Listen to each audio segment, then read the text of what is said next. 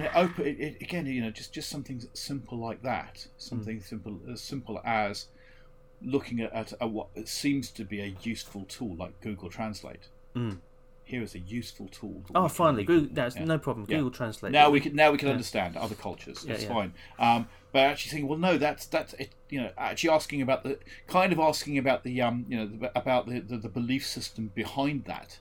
It's like, for example, the kind of targeted analytics you find in websites, particularly kind of commercial websites, where I know these are kind of very complex kind of mathematical of constructs, but essentially what they're doing is they're looking at what you've done, what you've bought, what you've said, sort of things you've posted, and they are trying to build up a model of who you are.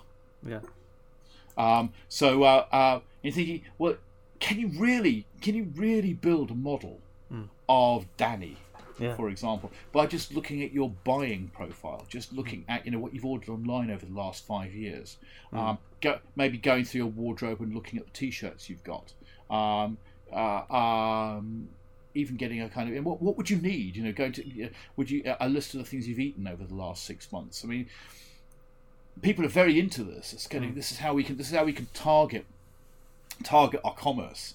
We can make sure that Danny gets specifically what he's looking for, because we now have an analog, kind of digital analog, a kind of model of Danny, and we can now we can ask it questions. We can say, so Danny, what are you going to be buying over the next 3 weeks? And that model will say, well, I bought this the other day and I bought this the other day. So naturally, I'm going to need that next. So that's really where I'm at. Yeah. And that may not be you at all. I mean, that's an incredible oversimplification. And we do this in higher ed. And we've been borrowing this model from commerce. Because the commercial world, always wants to know how much to stock and what to stock and what to sell you. So, you go to a site and it's going to say, you bought a stuffed armadillo the other day, so perhaps here are a range of other edentates, and would you like to buy an anteater?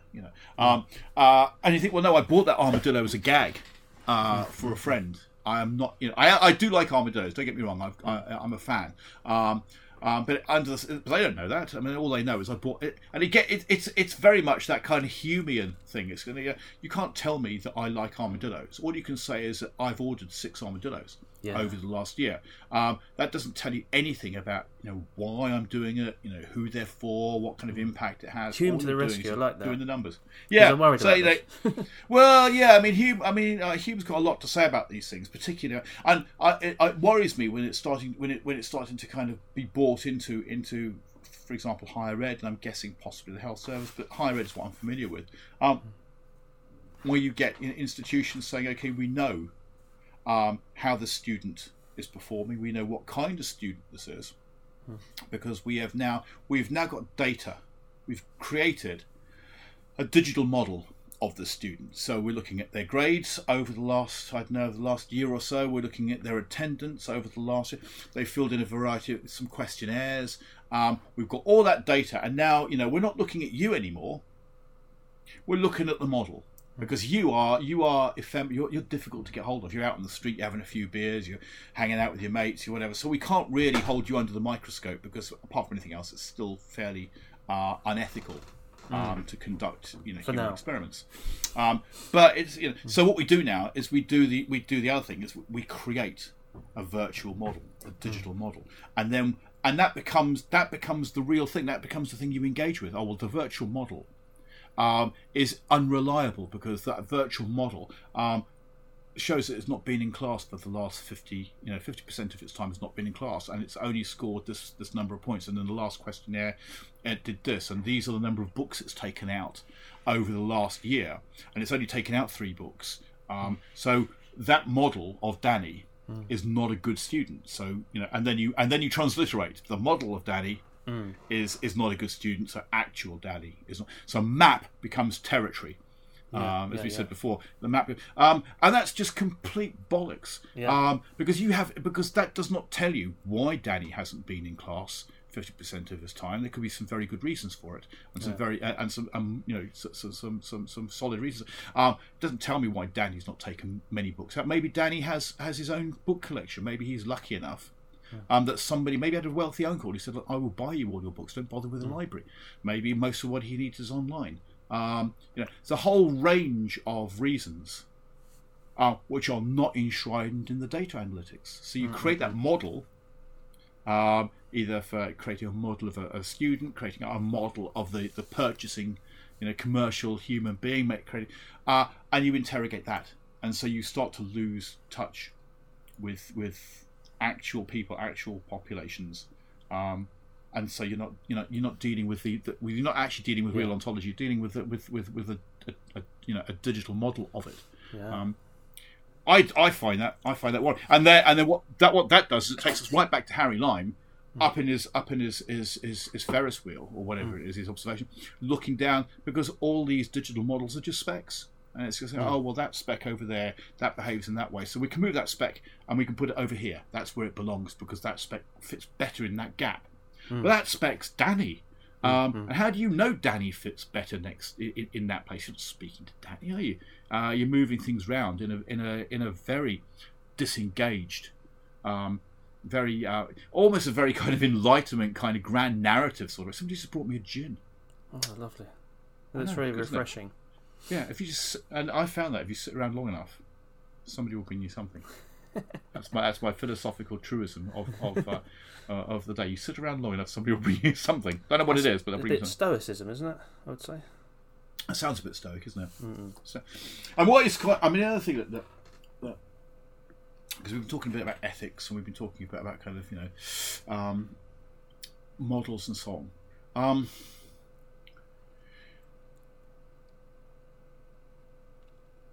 You're talking about your apostate clergyman, and him kind of presenting an image of himself, like a false model of himself to the world, so that the people surrounding him will act in a particular way for the greater good. And again, that raises a lot of issues about what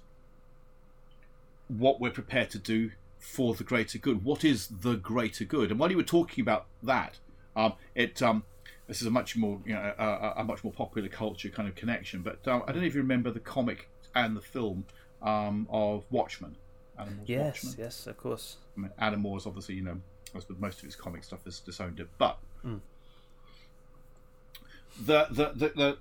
it turns out, and again, not spoiler here, but it's been around since I don't know, the 80s, so I really think people should be on it by now. But in the Watchmen, you have one of the heroes. It starts out with the hero, the comedian, dying, gets killed by somebody, and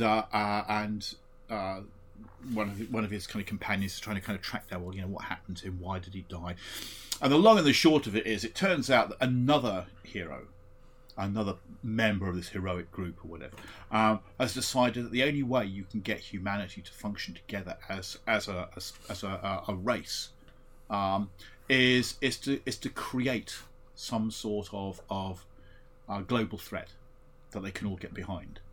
And he creates this artificial creature that basically just teleports and drops out of the sky. It looks like it's an alien creature. It gives out this huge, great kind of energy burst, which kills loads of people in the area when it happens. And the idea was it was to make people think, my God, we're being attacked by aliens. Let's all get together. And he justifies this. He actually justifies this to people, to his erstwhile companion Rorschach. And he says, look, Rorschach says, no, people need to know this is a fabrication. You've just done this. It's brutal. You can't kill all these people. If you let me go, I'm going to tell them. And so, he dies because he said, look, I'm going to tell them. I'm going to tell everybody what's going on. So, well, I can't let you do that. And so he dies because he's thinking, my principles will not allow me to lie about something like this. Yeah. But Ozymandias, I think is the guy who institutes this. This is justifiable for the greater good. It's like Thanos as well, isn't it? I would say. Yeah. And it's that kind of what is the greater good? Again, back to what do we deserve? What is the greater? I don't know what the greater good is. Do you know what the greater good is? I don't know.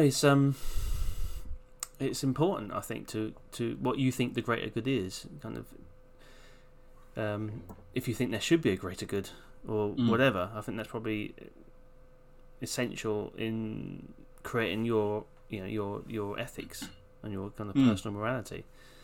But sometimes I think it has to be. If you go too detail about what it is, you get into trouble. But if you try to make it a little bit more abstract, greater good is I mean, it is a worry because as soon as you have the word "greater" in front of anything, then it starts to ring alarm bells. And I think the greater good, so much can be justified. So many appalling things can be justified on the basis of the greater good. You say, "Oh, you're not seeing the big picture. You're seeing the greater good." In the national interest, national security, the great. I mean, it was again. I recently rewatched The Third Man, and it was again Harry Lime. It's just you can mine him for all kinds of stuff. It's not on the screen for that long, but he has this great quote which I noted down when I watched this the other day. Because this guy is saying to him, "Look, what the hell? You're selling all this kind of stuff, and it's killing people. It's bad medicine, and you don't care." And and he says, "In Italy, for 30 years under the Borgias, they had warfare, terror, murder, and bloodshed.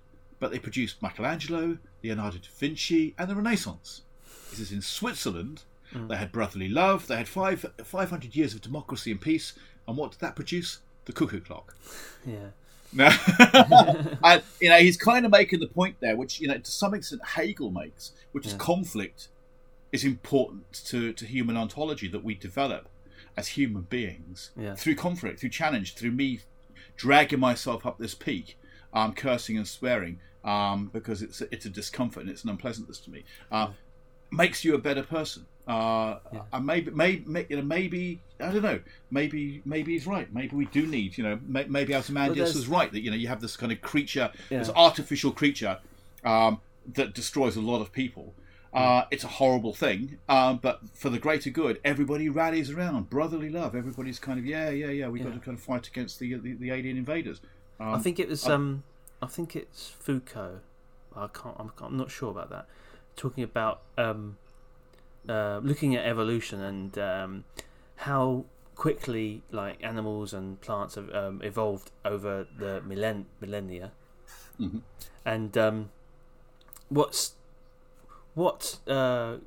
creatures kind of reached a point and then stayed there the longest. Yes. And it's mollusks. Yes. Exactly. Yeah. They reached the kind of pinnacle of their existence. That's it. We've done it. We've there's no more needs to be done here. And that kind of, I think, is a kind of echo of that. It is, and but again, this vexes me. I have to say, because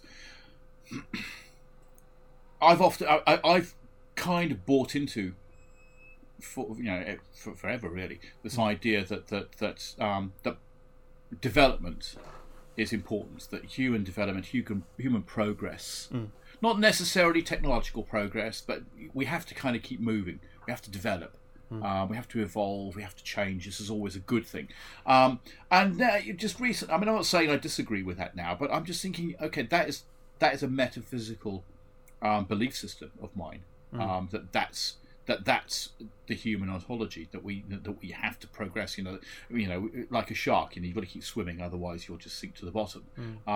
Do we have to? I mean, and we use all these kind of awful words like kind of arrested development and stagnation. And Hitler famously, one of his famous kind of justifications for anti-Semitism was, the Semitic cultures were kind of desert cultures. They were arid, desert, dead cultures. There was no progress in that, whereas the Germanic cultures were all the kind of lush forest-dwelling cultures. So kind of part of their mindset was to grow and develop, whereas the desert cultures had already just stagnated.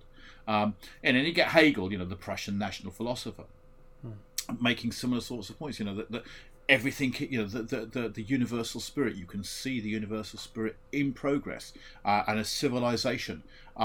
Which is at the height, at the kind of the crescendo of this development, is the universal spirit manifesting itself in all of its kind of progressional beauty. And he said, you see this in Germany, but other cultures, like Eastern cultures, that's where the spirit's moved on, and they're dead now. They don't progress. I think, progress. I mean, I don't know. Are we metaphysically? We're metaphysically, certainly in the West, we are metaphysically conditioned to believe progress is a good thing and development is a good thing. Are human beings ontologically in process? Is it different about? Is that different from thinking about? Because what sprung to mind is Jung. There's a really good. I think probably the only interview with him, like 1-to-1, you can get on YouTube with Jung, and he's talking about like geriatric patients, and they know, and he knows that they haven't got very long to live, but they still keep making plans. Yeah. They still keep making plans about what's going to happen. Is that the same? Looking to the future and making plans, is that the same as progress? Because if it is, it probably then is just like a human trait. I mean, progress and evolution seem to imply betterment. Certainly can in a Hegelian sense. It's the idea. Well, you need a thesis, antithesis, synthesis, and the synthesis is always better than the thesis and the antithesis. It's an improvement on it. It's an elevation from. Maybe what we're saying here is that change is important to human beings. Maybe it's just change. It doesn't necessarily have to be in one direction or another. It might just be the fact that I don't know. I mean, you go back to. I mean, as people know, I grew up in a small island. If I go back, I've routinely over the years kind of gone back, met people who are, perhaps I grew up with, or they're still living there, and you kind of come away and you think, oh man, these guys have not changed. These guys are exactly the way they were when I left the island. When I was like 18, 19, and it's said with a certain degree of superiority in my head. God help me. And you think, I've changed, I've grown, I've developed. They've not. But I mean, who's to say? I mean, what? I mean, if you're kind of content with where you are, and you're content with the point at which, I mean, do we have to? I mean, is change? It's like a balance, isn't it? Such a big thing. Going back to that, to those priests, just quickly, the difference between the Western religions and the Eastern religions is that Eastern religions are more about balance and setting the order, and whereas like Christianity is about that Platonic move towards something. So your friends back in Jersey, they haven't moved closer towards that perfection. But that's obviously I'm saying that. No. That makes sense. Yeah, absolutely. Yeah. I mean, you've got metaphysical systems and religious systems, which have an entelechy. They have a kind of a telos, an end point. And as you say, this is where we're moving. You're moving towards that kind of. It's a journey. You're moving towards that end point, and everything is kind of moving towards a better final resolution to the story. And that's, as you say, it's very much tied up. You see that. Well, it's interesting. You just saying that. You see this in the difference. One of the differences between kind of Western comics and Asian comics. So kind of manga and so and it's not the only difference, and it's a generalization. But in the panel, in the way that panels work. So in Western comics, it's generally understood that panels work in terms of action to action. So each panel is an action, and you fill in the gaps. So if Batman's punching somebody in the nose, you'll have one panel with him with his fist back, and then the next panel his fist will be hitting somebody in the nose, and you will fill in the gaps. You'll fill in the various stages. You can have, people talk about moment to moment, where each panel represents every second, so you could see each panel being the fist getting closer and closer to the nose. But it's very demanding on the artist, and it's not particularly economical. So they do action to action. And then it allows the reader to fill in the gaps. Very popular way of doing comics. But in a lot of, not in all of them, and not all the time, but you find a lot more often in manga, for example. what they call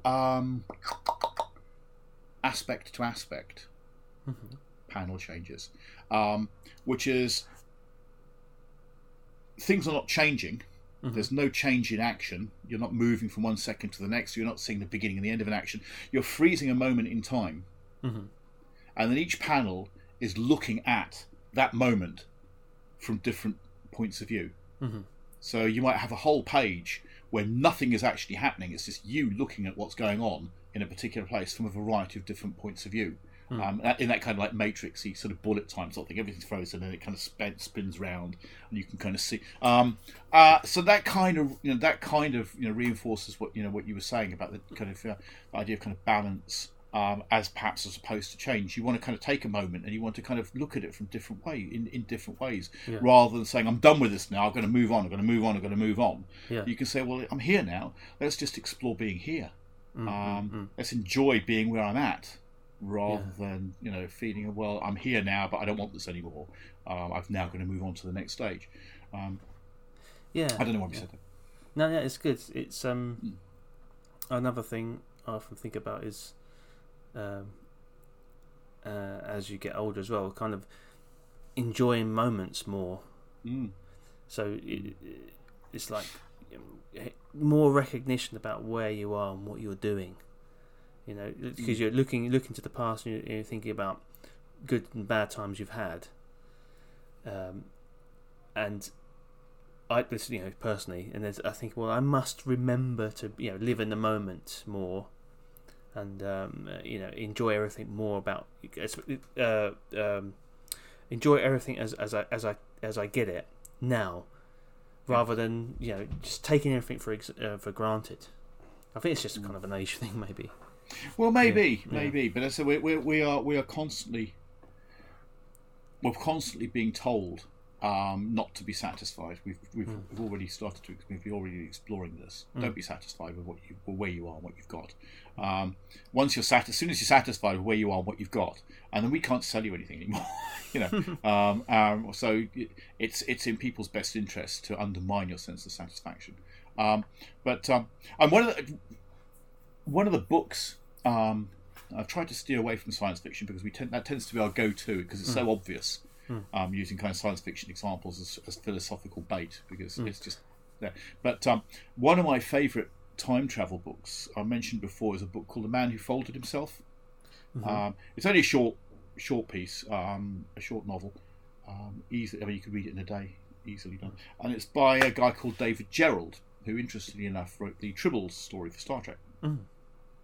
And he wrote Man Who Folded Himself in 1973, early 70s. And there's the kind of MacGuffin where this guy turns up with and he's this young guy's uncle, and he's always kind of looked after him and being friendly to him and being a kind of a mentor and so on. And then he turns up and he says, look, you probably won't see me again. Because I'm getting on and I'll probably pass away soon. But I'm going to leave you this, and you can open this box up when I'm gone. And it turns out that this box has a time belt in it, and it turns out his uncle is actually him from a different time frame.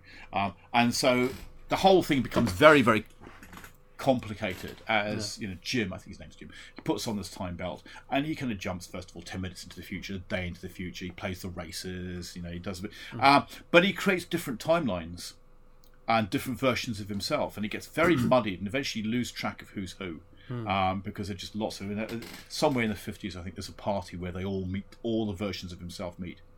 But there's this great quote which I noted down just before we met to record today, and it's and he says this: somewhere there exists all the possible variations of all the possible people I could be. I could be any of them, but I can't be all of them. I can only be one of the variations. So I will be the variation of myself that pleases me the most. I quite like that. It's just kind of, I will be the variation of. There's lots, endless possibility. I could be all these things. I can change and manipulate myself and engineer myself into a whole range of lots of sci-fi that talks about taking different temporal routes. You take a particular path and it leads you into one life. You take another path, and you say, I could be any of these, and I have the privilege of being able to see how they all pan out.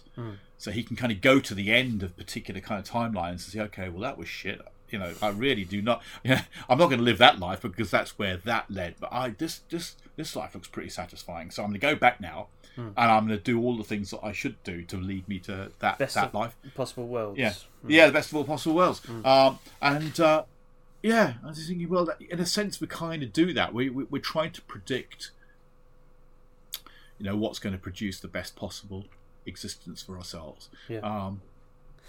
While at the same time, trying not to be led down the garden path by people who are trying to tell you what the best life is for you. Yeah, as well. I don't want to put a kind of negative thing on this a little bit, because I don't mean it to be negative. I think there's also this idea. I think that's tying into that problem we have with advertising. I don't know how to say this without it sounding really, really, really weird, but in a sense, we should be prepared for the fact that we can't have everything.